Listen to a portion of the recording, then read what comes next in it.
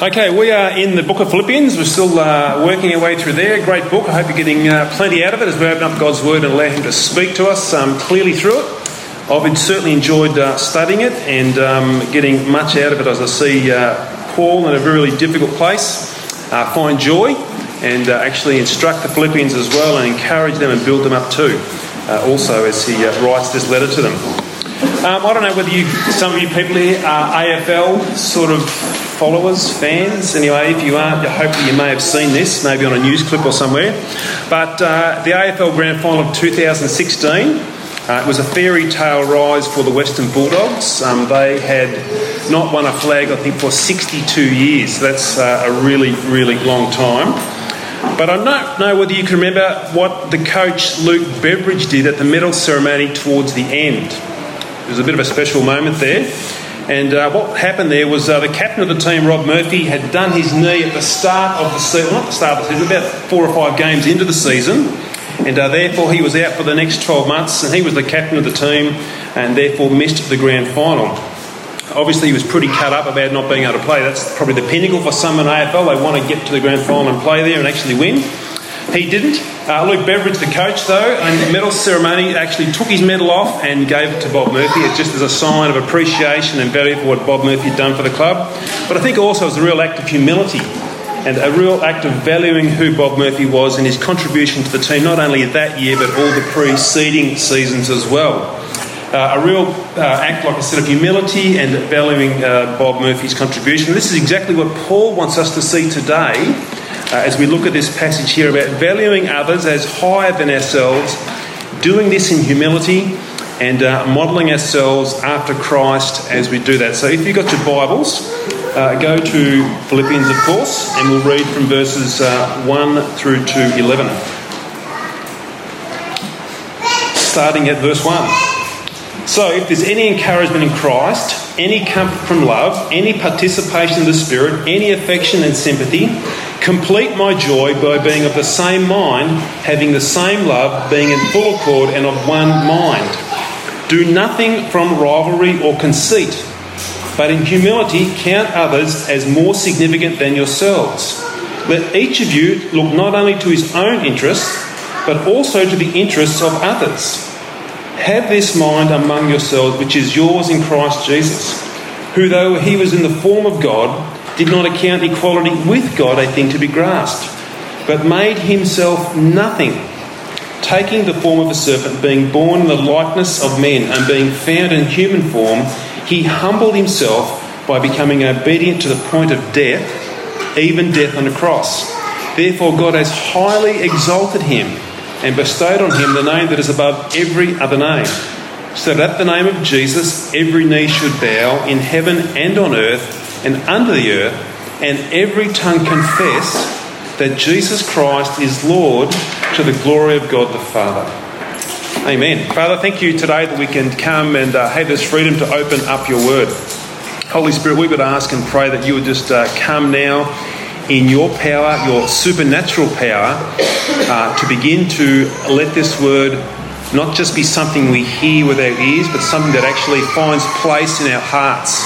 And I pray that you will take that word now and you will use that to shape us and form us into the image of Christ and teach us humility, teach us unity and love, and teach us to do that as we model it after Jesus Christ and what he has done for us. Now, Lord, we ask and pray this in Jesus' name. Amen. Sorry, my iPad just went to sleep. Righto. One of Paul's sincere drives in life is to see a growing, thriving community of believers in Christ. Paul wasn't content just to do a whirlwind sort of trip or mission trip around the Mediterranean Sea and get a bunch of conversions. He wasn't that sort of guy who would just then move on to the next town after he's done that. He wasn't like those, just get a decision and now let's move on and see how many numbers I can get. Paul wasn't into that. He was into growing deep believers in Christ. He was a dedicated servant of Jesus Christ, and Paul was led of the Spirit with a deep passion to see the gospel formed through the very foundation of our lives, into every aspect of how we are, who we are, what we think, what we say and what we do. Paul could think of nothing better than to see people totally consumed by Jesus Christ. That was Paul's goal as he was driven around the Mediterranean into these various major cities where he went to. Because he knew that as Jesus became the treasure of our souls, that our lives would find their ultimate purpose when Jesus found the number one seat in our hearts. And Paul knew that if we got an increasing passion for Jesus, that their lives would take on more of his character. People would look more like Jesus, and that's a really, really good thing. That's a tremendous thing as we begin to look more like Christ. And not only that, but also that the community of people would look incredibly attractive to the outside community as well. As they took on the character of Christ, they would become a very attractive community for the outside world to look in on and see, hey, this is a great bunch of people. There's something different about them. So, in the character of Christ, Paul wanted to see that truly shining out of us. And in that, Jesus will look nothing short of magnificent. So this is where Paul goes today here with the Philippians. He wants to see a unified body showing the character of Christ. He wants us to allow a true servant heart to come out of us in unity and love in a sincere way. He really does want us to be willing in humility to prefer others ahead of ourselves. It's a pretty tough call, as we'll get to that shortly. And Paul also wants us to do this by modelling ourselves after Jesus and the humility that he showed us in coming to rescue and save us. In many respects, Paul's instructions today key off from a verse just before this in Philippians 1:27 that says this: "Only let your manner of life be worthy of the gospel of Christ." Paul's saying he's calling our lives to be a reflection that is of the gospel of Christ. And let that actually shine out of us that we are a changed people.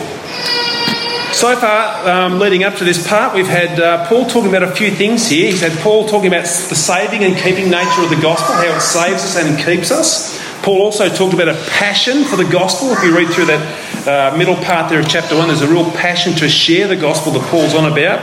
And last week we saw that Paul's also talked about a willingness to suffer for the gospel. Here today, he's going to call us to unify around the gospel as a group of believers. And he says that here in verses 1 and 2 of Philippians chapter 2. "So, if there's any encouragement in Christ, any comfort from love, any participation in the Spirit, any affection and sympathy, complete my joy by being of the same mind, having the same love, being in full accord and of one mind." You can see that unifying factor there that Paul has in those words. He says, same mind, same love, full accord and of one mind again. He wants this unifying element of the gospel to take hold of our hearts, not only as individuals but as a corporate group of believers, a body of people who love and serve Christ. And this is not the first time Paul would call for this, or this is not the first time Paul would write about this. He wrote about it often throughout the New Testament. A classic passage is in 1 Corinthians. And he says there in verses 10 to 13, "I appeal to you, brothers, by the name of our Lord Jesus Christ, that all of you agree, that there be no divisions among you, but that you should be united in the same mind and the same judgment. For it has been reported to me that by Chloe's people that there is quarrelling among you, my brothers. What I mean is that each one of you says, I follow Paul, I follow Apollos, or I follow Cephas, or I follow Christ." Paul says, is Christ divided? Was Paul crucified for you, or were you baptised in the name of Paul? Now, in no means do I think the Philippian church was in a bad a way as what the Corinthian church was, if you knew sort of what was happening in the Corinthian church. But the point is clear. Paul wants a unified body of Christ. He wants a unity around Jesus Christ. And Paul's message here is also echoed right throughout Scripture in all the letters that he wrote. A unified church is a strong church, and it's an attractive church. It really does serve to make Jesus Christ look spectacular when the church is unified around him. It shows the real power the gospel has as it unifies us together through all the diversity we may have. Because sometimes it's not always easy to be unified, is it? Sometimes it's really challenging. Sometimes we have different agendas, don't we? We have different sort of thoughts that might come in. Perhaps the church leadership or some of the believers are sensing in a certain church, not this church, in a certain church, hey, we need to go in a new direction. The church needs to move into the 21st century, and we need to remodel this church so it's more reflective of sort of the current day culture we live in. Perhaps we need to do a contemporary renovation of the church. an older element of the church who've been there many, many years think this church is just fine the way it is. You can sort of see developing already a couple of different agendas, a couple of different thoughts there. It could be like Houston, we've got a problem. We've got a problem arriving here now.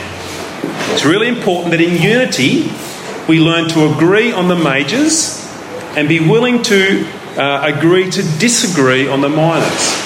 It's a really important thing in unity to get that. Because there's nothing wrong with a renovation of the church to more reflect the contemporary nature of the day.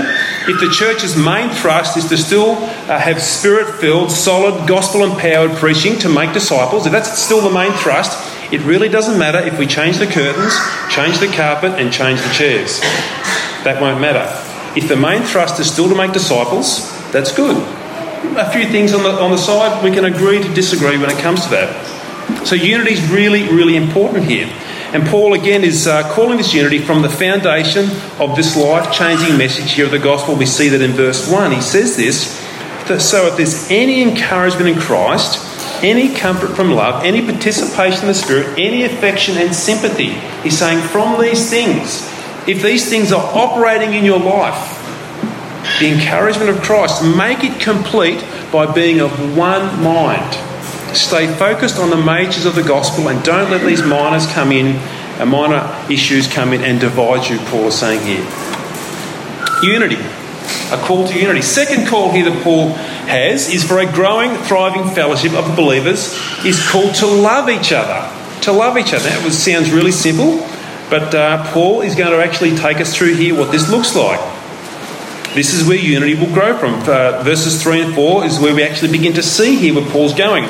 Do nothing from selfish ambition or conceit, but in humility count others more significant than yourselves. Let each of you look not only to his own interest, but also to the interests of others. Ouch! That stings a bit when you read that, doesn't it? In humility, count others more significant than yourselves. Count others of more value than yourself. This verse is actually telling me to value people higher than myself. Higher than myself. Other people more value than me. Now that thought in comparison with the world is like a thought that is right off the Richter scale. Because the world would say you're number one. But that's not what Paul's saying here. He's saying count others of more significance than yourself. In our natural mind, generally speaking, we have a bent or attitude of looking down upon other people. It just happens. We walk into a room and immediately we have these thoughts perhaps going through our mind. It could be, well, at least I've got a better shape than her.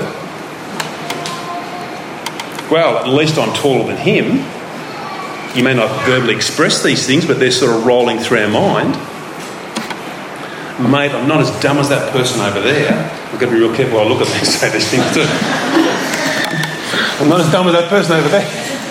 But these are the thoughts that come through, aren't they? At least my clothes are in fashion. Well, at least my car is way better than theirs. These thoughts come through our mind, don't they? You go in there and you start to compare. You start to say these sort of things. There's a real sense where we actually begin to devalue people by these crazy measurements. It's just crazy. We measure people by their body shape, by their clothing, by their intelligence and their wealth. And we begin to judge them. Actually, it's amazing how often when we pull those measurements out, we always seem to rise to the top, don't we? And somehow everybody else around about us just seems to just keep sinking lower and lower as we just sort of get these crazy measurements. See, the issue there at stake is pride. It's amazing. It's the opposite to humility. It's pride. It just comes in and it just rests in our heart and it begins to take over. We so easily fall in love with ourselves and we just allow pride to carry us away into our own little me, self-centred kingdom. It does. It just carries us away into our own little self-centred kingdom. Like, I've already got it all together. Why don't everybody else just catch up to me? Why can't everybody else be like me? Pride sets in and it kills love and will ultimately destroy unity. We can't possibly love other people as more valuable than ourselves when we love ourselves more than other people. I'll say that again. We can't possibly love other people as more valuable than ourselves when we love ourselves more than other people. It just won't happen. It won't happen. Paul says here, don't do anything from selfish ambition or conceit. Don't do anything from selfish ambition or conceit. Big call. In other words, don't elevate yourself through some sort of self-centered drive or in arrogance before others. Don't elevate yourself in some sort of self-centered drive of selfish ambition. In other words, don't promote yourself as you walk around the streets of Shepparton as the latest hot thing to hit the streets of Shep. And now you all definitely have got to catch up with me because I am the thing. It's amazing. I see pictures on Instagram and Facebook and I wonder what is the motivation sometimes behind these selfies. I really do. I see these selfies on Facebook and Instagram and I think, what is the motivation that is sitting behind these selfies? What are these people really wanting others to think about them when they see these pictures they post up on social media? What generates the thought to put this selfie on there? Okay, what will somebody else think about me when they see that picture? What's the motivation behind that? Are these people insecure about themselves? So they put up a picture hoping to get 50 likes, 100 likes, 200 likes. Are they feeling insecure and they want to put a photo up so maybe I'll get a whole bunch of likes and I'll start to feel better about myself? And you might get 75 likes and you put the next picture up and it goes back to 42 likes, then you feel bad. Then you've got to do a better picture again so I get the likes back up there again. I heard of one guy in the UK taking 200 selfies a day and posting them. Now obviously he had a problem, but he was doing 200 selfies a day on Instagram or Facebook or wherever it was. Or are these people putting up these pictures so that others will see how hot and sexy I am? Or how cool I am or how special I am? Or look at the place I'm at. The only way to be at this place is you need lots of money to get a photo taken here. What is the drive and the motivation behind them? What is the driving desire here and thought that makes them post a picture with these sort of sensual pouting lips? Pouting lips. You've probably all seen them. It's just this crazy look. What response are they looking for? Can I say often the motivation for that is nothing less than selfish ambition. Look at me, look at me, look at me. Selfish ambition. Look at me and see how great I am. Will you please just recognise how special I am? And the root that lies at the bottom of that desire is nothing short of pride. We love ourselves and we think way too highly of ourselves. It's filled with selfish ambition and it's filled with conceit. And this root of pride will eventually destroy you and it will blow apart the genuine gospel fellowship that you may be trying to build. It just won't happen. These selfies don't serve to do that. It's selfish ambition. James says in chapter 4 verse 6, but he gives more grace. Therefore it says God opposes the proud but gives grace to the humble. But ultimately, in that proud situation, God opposes that and he pushes that away. God wants us to promote spirit-empowered gospel love. And he wants us to do that by walking in humility, valuing others as higher than ourselves. He wants us to count others as more significant than ourselves. So how do we do this, Paul? How do we develop this attitude here of counting others of more significance than myself? Well, Paul shows us here what the ultimate example of humility is. And Paul actually says, look no further than Jesus Christ. He says, look no further than him for the ultimate example of humility. And Paul steps through this here in these final verses in this passage here in Philippians in verse 5 and 6. He says this about Jesus: have this mind among yourselves, which is yours in Christ Jesus, who, though he was in the form of God, did not count equality with God a thing to be grasped. It's a really big verse, that. A really, really big verse. Jesus is totally and completely fully God. No question about that. The Bible says he's fully God and fully man. Jesus is God. It says it there, though he was in the form of God. Jesus, the most glorious, splendid, magnificent, beautiful being that ever exists, has no rivals and he has no competitors. Jesus is absolutely in a league of his own, supremely powerful and is totally unmatched in any possible conceivable way. The Avengers have nothing on Jesus. I went and saw Black Panther earlier this week. That's a good film, but he has nothing upon Jesus whatsoever, okay? Jesus is in a league of his own. But note here what happens in verse 6. Jesus wasn't clutching onto or clinging onto a reputation of equality with God. He wasn't grasping and trying to hang on to this reputation here. Jesus doesn't have an identity crisis in his life. Jesus doesn't need to post selfies out there to remind himself who he is. He's not grasping onto something. He's not trying to clutch onto a reputation here. He's allowing that to humbly slip away and just be simply known as Jesus of Nazareth. It's verse 7. Let's see another step here in humility. It says there in verse 7, but emptied himself by taking the form of a servant, being born in the likeness of men. When the Son of God emptied himself, it doesn't mean he ceased to be God. So don't let us get that wrong. He didn't empty himself of all those powers. He didn't cease to be God. What this means is the God of all glory in the Son of God, Jesus, in his supreme splendour and in complete humility, laid aside his glory and splendour to become one of us. Being born in the likeness of man, it tells us in that passage. Jesus didn't walk around with his glory, as it were, emanating brilliantly out of his person. He just looked like any other Palestinian on that particular time. That's who he was. He was just wandering around Nazareth and he was just wandering around Capernaum and he was going across the Sea of Galilee, and you wouldn't have picked him out from any other person. His glory and his splendour, as it were clothed in humanity at that time. He emptied himself of that. So we see here this picture here of the Son of God descending downwards to become one of us here in humility.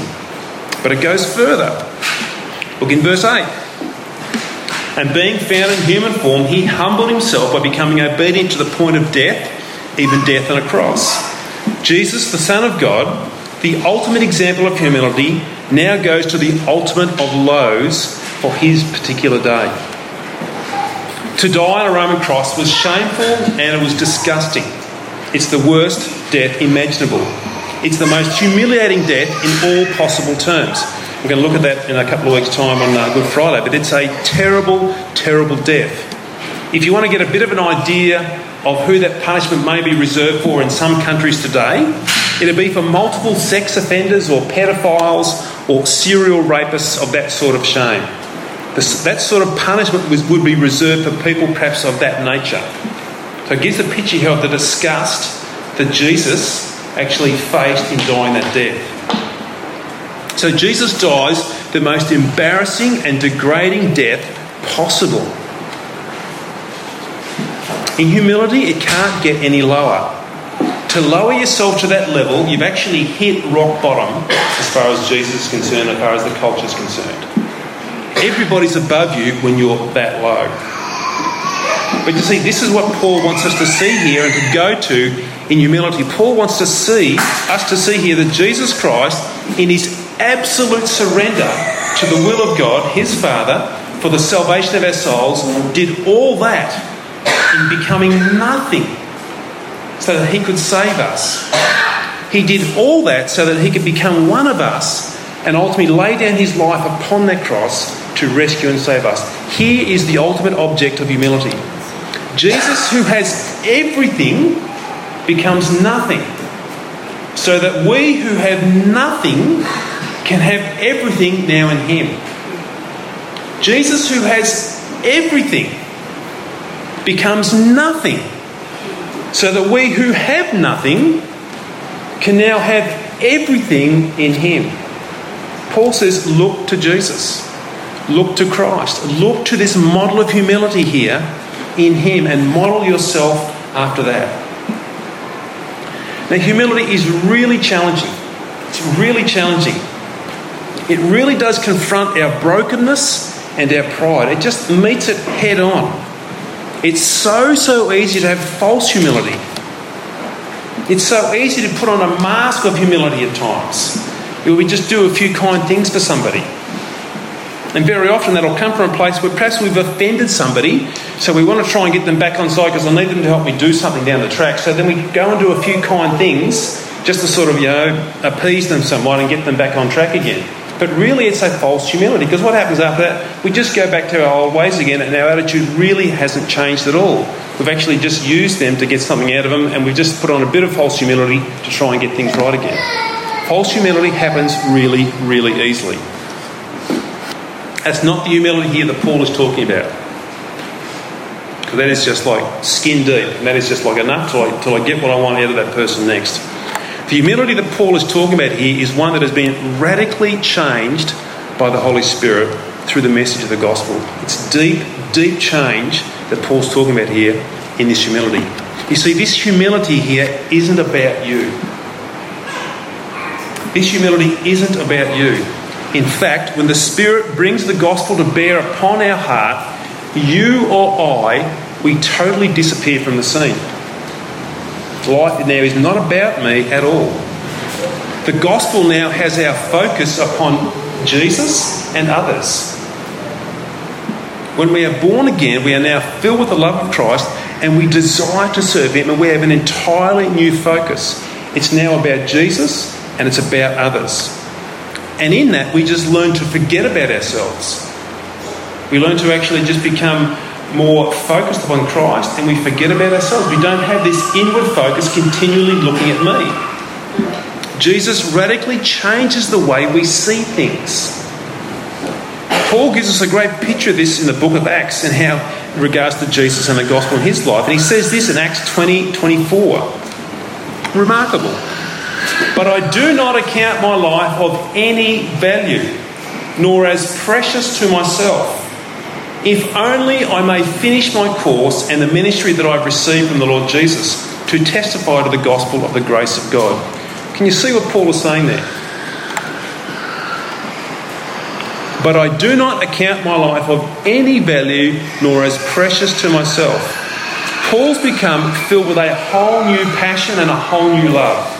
He has this incredible passion that has taken over his heart and his soul, and his self-importance has just disappeared.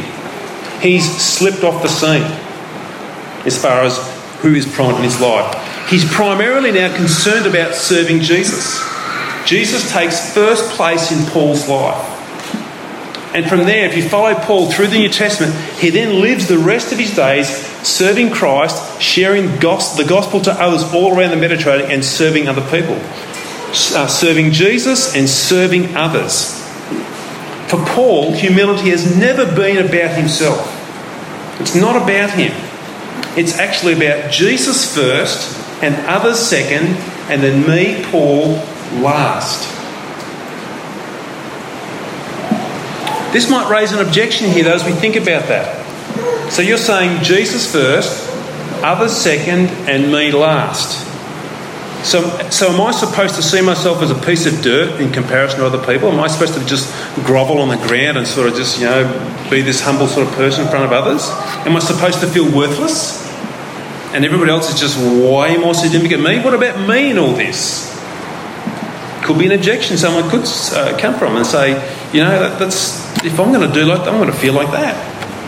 Now, that's not what Paul's saying here. We're going to grovel in the dirt and feel like a piece of dirt around people.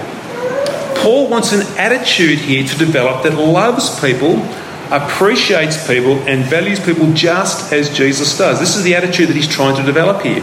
And to help this attitude to develop, he says, count others as more significant than yourselves. So he's not saying you've got to grovel in the dirt. He says just look at people and value them as more significant than yourself. And to do this, we've got to take our eyes off ourselves. It will never work if we keep looking back in upon ourselves. We will never value people higher than ourselves.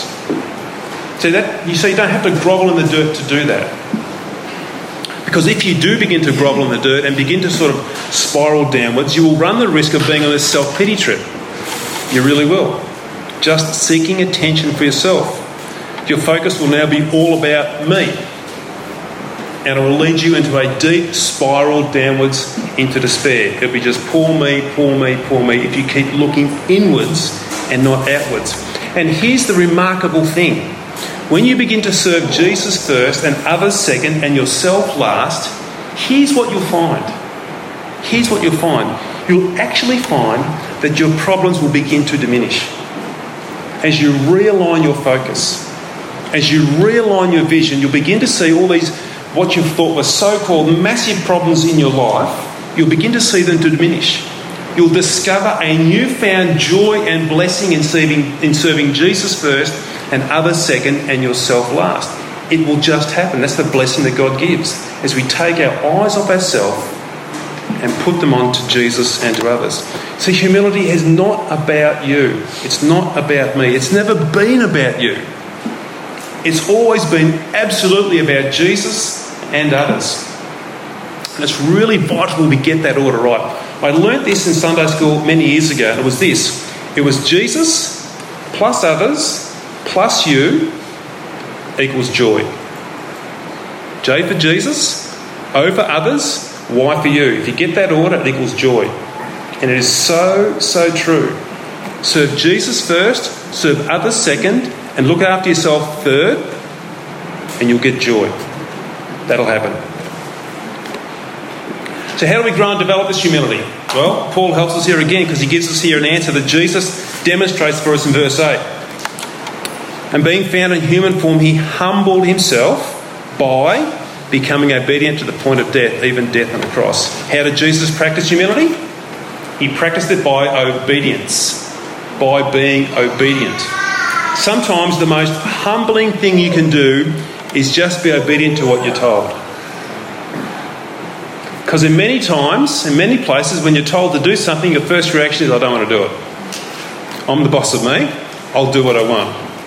If you just do as you're told, that'll actually help grow obedience. And Jesus modelled that. The Father asked him to become obedient to the point of death, and Jesus willingly obeyed. Practice obedience. Practice obedience, and it will grow humility in your heart. It won't be easy, but if you practice obedience, it will grow humility in your heart. The Holy Spirit will give you the power to become humble and to see that reflect out of your life. It will happen. So why is this humility really so important? Why is Paul sort of, angling at this or aiming towards this? Let's have a look at these last couple of verses here in Philippians, which will help us to see why it's so important. It says this in verse 9. Therefore God has highly exalted him and bestowed on him the name that is above every other name, so that at the name of Jesus every knee should bow in heaven and on earth and under the earth, and every tongue confess that Jesus Christ is Lord, to the glory of God the Father. It's probably a whole other sermon on those last couple of verses there. And we sung that song before, which had that. But we've got to see here every single person who's ever existed. Those under the earth who are now dead, those alive, those who will come to be. Every single person that's ever existed will one day bow the knee and confess that Jesus Christ is Lord. Every single person without exception. And we'll do this in either two ways. We will either bow the knee and confess that Jesus Christ is Lord with joy and jubilation, or we will bow the knee and confess that Jesus Christ is Lord through gritted teeth and absolute despair. Even all those who reject the gospel now will one day absolutely acknowledge Jesus Christ as Lord, but they will do it through gritted teeth and through absolute despair. Stephen Hawking, the atheist who died this week, will acknowledge that Jesus Christ is Lord. Now, all his life he actually said the very opposite. A great mathematician and a very intelligent guy died this week, all of his life professing, no, there's no God, that's all a waste of time. He will bow the knee and confess with his tongue that Jesus Christ is Lord. It's a staggering thought. So with that, we have a mission. We have a mission. We want people to know Jesus and confess that through joy and jubilation, not in despair and gritted teeth. We have a mission.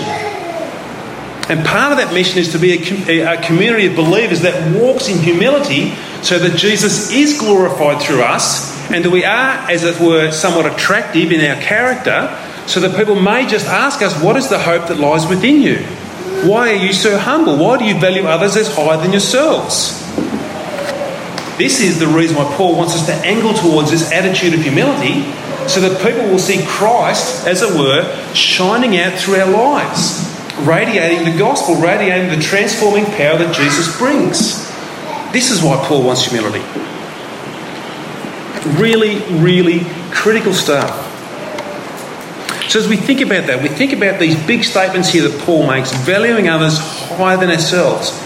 Where do we sit with that? Where do we sit with counting others as more significant than ourselves? Do our lives really show that? Is there examples in our life that really show that if somebody was able to view your life and see the thoughts ranging through your mind, would they see a person of humility? Is that what they see? Or would they see a person living a self-centred life and only really concerned about themselves? What would they see? I've got good news for you though in this today, and it's in verse 5 here as we close. It says this. Paul says, have this mind among yourselves, which is yours in Christ Jesus. We can have this mind or this attitude here of humility because it's already ours in Christ Jesus. If you're in Christ, you now have the mind of Christ being, as it were, transformed into your mind by the work of God's Spirit. That is a real picture of God's grace. We don't work this up out of self-effort. We partner with the Holy Spirit, working the mind of Christ in and through our mind now, transforming us. So we can begin to develop this humility and see it come out and be such an attractive thing. This is the grace that God gives here right in this passage. It's in Christ Jesus and the mind that He's given to us already. So you might fail some of those questions just like I fail some of those questions. But I can come back to Christ and say, you have given me that mind and you've given me your Spirit. Now I can work that mind out through my life to no longer inwardly focus on me, where it's not about me. It's now about Jesus, and it's now about valuing others higher than me. Let's pray. Father, we thank you and we praise you today that we can hear this truth. Lord, in many ways it is an affronting truth and a confronting truth. It does in so many ways, Lord. Pride is in every single person in this building to one degree or another. And in many ways we do want to self-promote. Well, we do want to embark down this path of selfish ambition and conceit. God, we thank you that your word is a word that cuts into our heart. And Lord, it reveals what's happening in our heart. That can be painful, that can be hard, but Lord, it's really, really good for us. Because then you follow that up, Lord, with your grace to heal us and to restore us. So Lord, today I pray, help us. Help us here with the truth of what you've spoken in Philippians to have this unity together as a body of people. And have this unity of love, Lord, in humility where we actually prefer one another ahead of ourselves.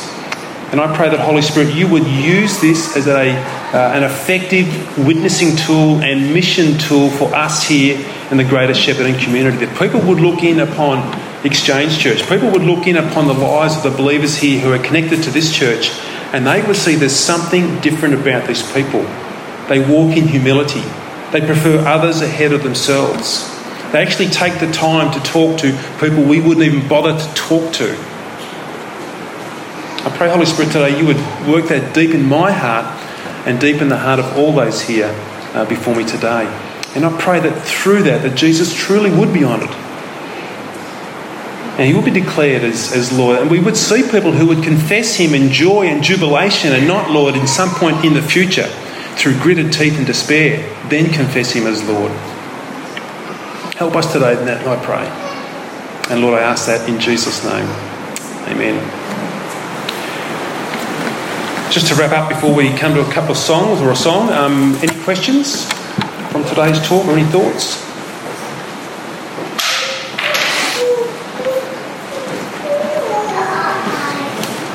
All good. Ros. Sorry, I just love the ESV translation that says that the gift is from God to have that mind.